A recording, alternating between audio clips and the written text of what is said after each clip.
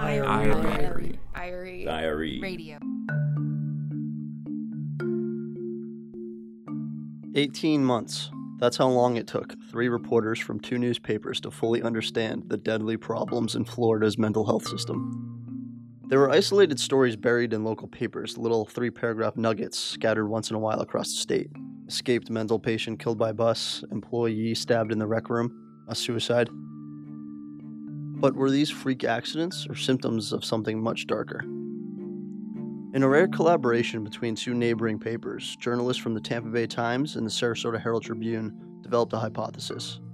Violence in Florida's mental hospitals has soared because the state suddenly cut their budget 5 years ago. Lawmakers and even experts in the field had no clue just how bad it had gotten. And what we found time and again was that these hospitals are not places where there is an overwhelming amount of abuse.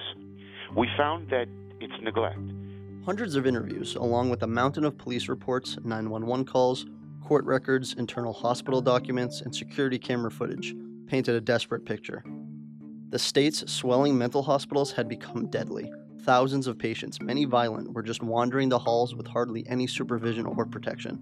And when things went wrong, as they often did, hospitals were able to hide behind confidentiality requirements, a measure that often meant nobody was being held accountable. We understood that the budget cuts led to real fundamental staffing issues, and those staffing issues contributed time and again to violence. There just simply were not enough people around to take on this task. That's Anthony Cormier. He's one of the 2 reporters we talked to about the Pulitzer-winning investigation that quickly ignited reform in Florida's mental health system. Their 5-part series, including a documentary, is called Insane, Invisible, in Danger. I'm Brett Murphy, and you're listening to the IRE Radio Podcast. Anthony Barsotti was a young man who had schizophrenia, severe schizophrenia. You know, he just kept spiraling out of control. He was 5 months in a jail cell before they finally sent him to the North Florida Evaluation and Treatment Center. He was incompetent, and he was basically decompensating over time inside the mental hospital. That's Leonora, LaPeter, Anton, an enterprise writer for the Tampa Bay Times. And he would sort of lash out at people. And one day he lashed out at this one patient, and a guard came, shoved him out of the way, and shoved him head first into a wall. And Anthony's skull cracked, and blood started to pool inside of his head. Well, they led him back to the cell, the little room where they had him, a little cot, and they laid him down. And, he was in severe pain. He was screaming, he was crying, he was asking for Advil, his head was hurting. Nobody wanted to call 911 because every trip to the ER cost the mental facility money it couldn't spare. Supervisors discouraged it. They were understaffed and undertrained. 4 hours passed, and in that time, Anthony could have been saved. But nobody responded, and so Anthony died. Anthony's case wasn't uncommon. The reporters found that in the wake of $100 million in budget cuts, Florida patients and employees have become forgotten victims. Since 2010, at least 15 people have died in Florida after they injured themselves or were attacked by other patients. At least 3 people, like Anthony, died because hospital workers took too long to call 911.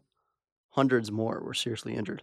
And because of employee confidentiality rules, victims' families have been left completely in the dark. The reporters became their first conduits of information.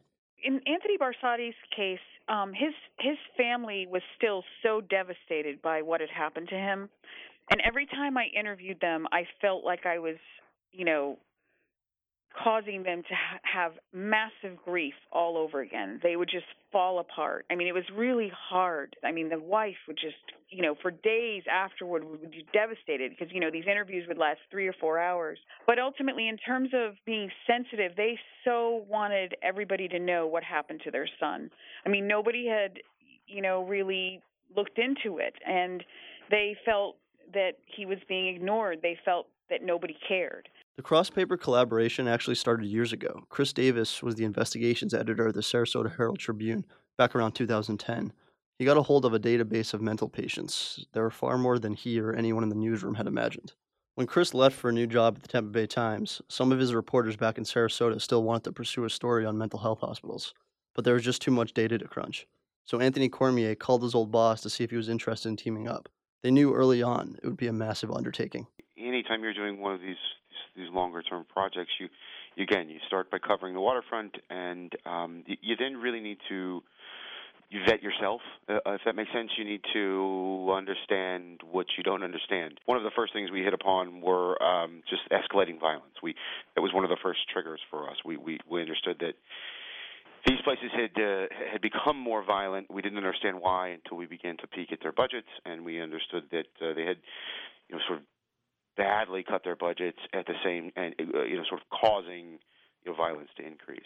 Over the course of the reporting, Chris hired Anthony over to Tampa. I felt like one of the things that our editor, Chris, did that was really great was pull together three people who came from such different aspects of journalism, because that combination helped elevate it, I think. The reporters, all with a unique style, learned a lot from each other as they went. I learned from Leonora to continue digging. I thought I was a pretty good reporter until I met her, and learned that there is always another stone to be overturned. And from Michael, patience. The third member of the team, Michael Braga, took over as the investigations editor in Sarasota. He has an incredible amount of patience for things that seem dull or not worth your time. So I think from the two of them, I learned quite a good deal. We had a lot of trust. The papers knew one another, the editors knew one another, the reporters knew one another, and so it was a natural fit.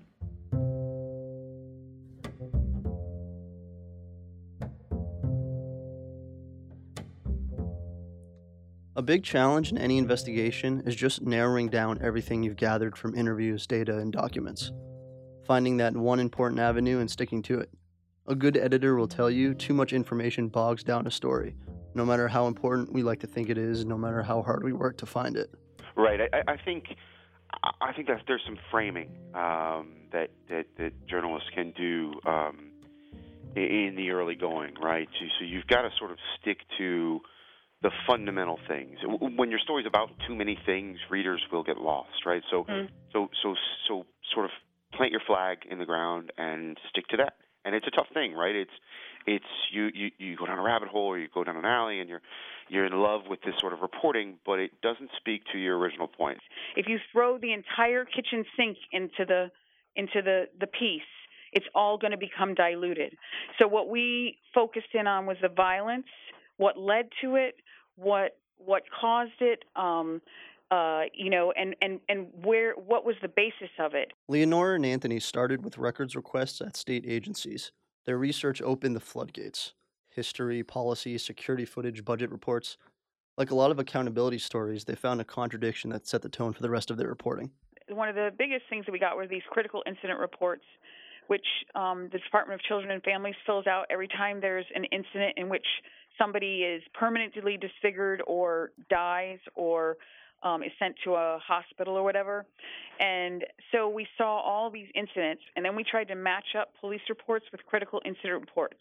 And that's where we realized that we weren't getting a full picture of what was going on in these mental hospitals, because there were so many police reports that were not in the critical incident reports. And it was astonishing what the difference was. The reporters created their own database of incidents. Every year they looked at, they found double or even triple what state regulators had reported. Violence became the common thread. They found mental hospitals were underreporting because the state was no longer asking about most cases. So nobody had any clue how many people were actually getting hurt every day. So you've basically limited the number of things that the state publicly says are violent incidents, and in that gap we found hundreds and hundreds of other cases that were no longer sort of part of the public record, and we finally learned that the sort of definition of violence had changed. More than 1,000 people had been injured, including patients and employees, injured or severely injured in some fashion. During this time period. And it was sort of astonishing to us once we sat back and looked at what we really had. The reporters were able to chronicle the violence with precise detail thanks to the security footage from inside some of the hospitals. When they first requested the tapes, they were repeatedly spurned by state and facility administrators. Eventually, though, they got what they needed through police and court records, and those tapes turned out to be a turning point for the series. They were at first a very important reporting tool. They helped us understand the layout of the facilities, sort of the things that the patients were doing, the reaction time by staff members.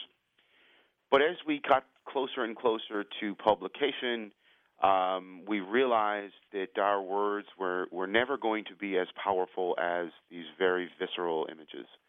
And we as two newspapers decided that it was in the public's best interest to understand and see how these places are run, to see this sort of brutality.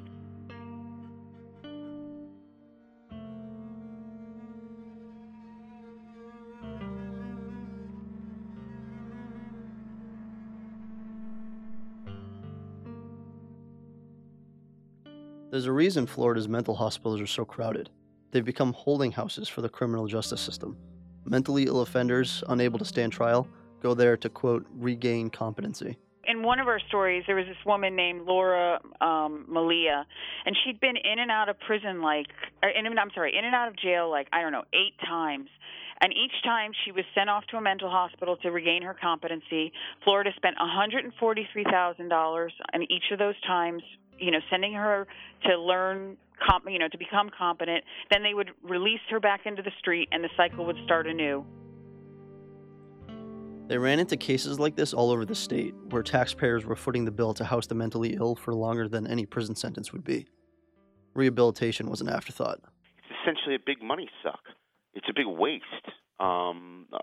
We basically send them to these institutions, solely to prepare them to get back into the justice system. We're not. What we fail to do, and hopefully new legislation that passed last year after the stories can address this, but what we fundamentally fail to do is to actually treat the underlying issue. So when you are arrested and you are incompetent, you get sent to one of these places, and they will. They'll show you the movie My Cousin Vinny, to get you ready for court. Every year, about 200 defendants, like Laura Malia, get out of mental hospitals only to wind up back there again within a year. Each defendant costs Florida taxpayers a total of $53,000 on average. That same amount of money could put 2 students through college at the University of Florida. Florida spends $50 million restoring the competency of defendants whose nonviolent crimes are minor, that sometimes they never spend a day in prison. Hundreds of people charged with small, nonviolent crimes wait for months alongside violent offenders at facilities where anyone can roam free. It's super dangerous for everyone inside the hospital. The facilities heavily medicate those deemed incompetent for trial and try to teach them enough court decorum 101 to pass a test by the state. So you've got people in the system who they will go there and stay in the institution longer than the charges. So if you shoplifted and the maximum is 11 months and 30 days, which it is for a misdemeanor in Florida, we found them in these facilities for years, right? Just because they were incompetent and the justice system could never deal with them, and it's just a nightmare system. That was the most frustrating, I think, thing for all of us. It would make much more sense to use that money spent on housing nonviolent inmates elsewhere, say, on more staff.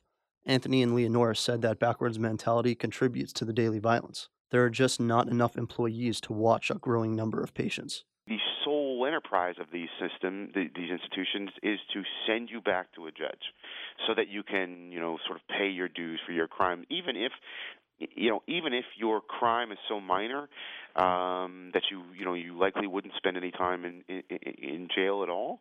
We will house you in an institution until you're ready, and it's just a broken system where we are focused on primarily punishment rather than treatment.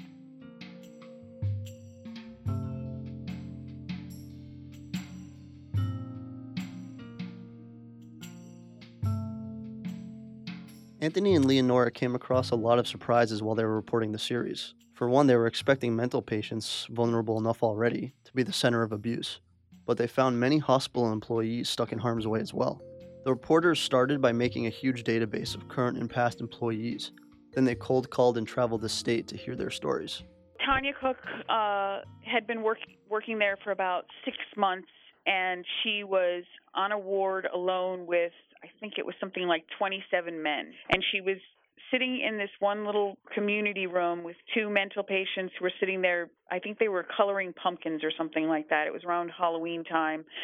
And she sat down to write her notes. And this Vietnamese man came into the room, and he had in his hand a silver antenna, sort of filed to a point. He walks up to her and he basically stabs her in the face 4 times. She was the only staff member in the building. 2 other patients, one a convicted murderer, had to pull the man off of Tanya. She had no communication devices, no way to say, hey, I'm being attacked or whatever. Today they have those because of the reporting that I think that we did. Even when patients are placed under special watch, they can figure out ways to hurt themselves and others. They swallow batteries and razor blades or hoard weapons to use on other patients. One man used a wad of paper to break out of his locked room and stab his neighbor 10 times. The reporters backed up all these anecdotes with data they compiled from police and 911 records. They said it didn't take long for the state to act on what their reporting had uncovered. That's the true measure of any one of these sort of projects is what real world impact do you have. Yeah, what was some of the response, like the knee-jerk stuff you were hearing back when you told them what you had found out? Well, like in the beginning, they didn't believe it. They were like, "Nah, there's no way." And it took. I remember there was a moment, at least with the DCF, where we just flatly said, "Your violence has doubled. The number of violent incidents has doubled," and they didn't believe us. And our colleague Michael Braga of the Herald-Tribune in Sarasota flipped his computer screen around to show them the data. And one of the top officials said, "Well, geez, we're going to have to look into that."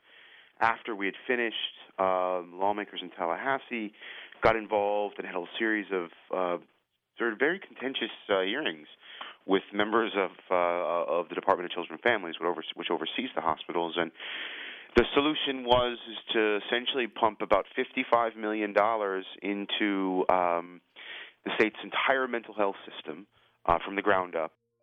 They said the state's quick action helped affirm what they had thought since the very beginning. The main thesis of this story, that these places were badly understaffed because of the budget cuts, was true, and the state recognized it and took immediate action. And quite a lot of the folks who sort of watched this process believe that this will help. This will alleviate many of the problems. The job isn't done by any measure, but the action that they took in Tallahassee is expected to pay off in a big way.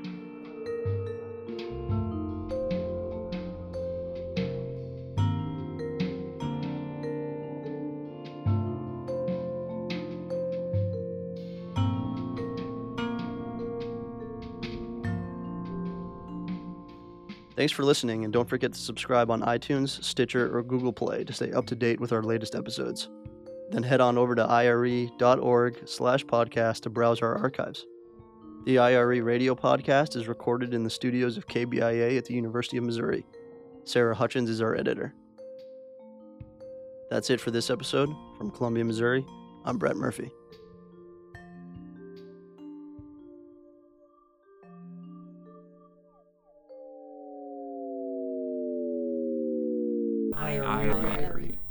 IRE radio podcast. You might want to do that over. Okay. Podcast.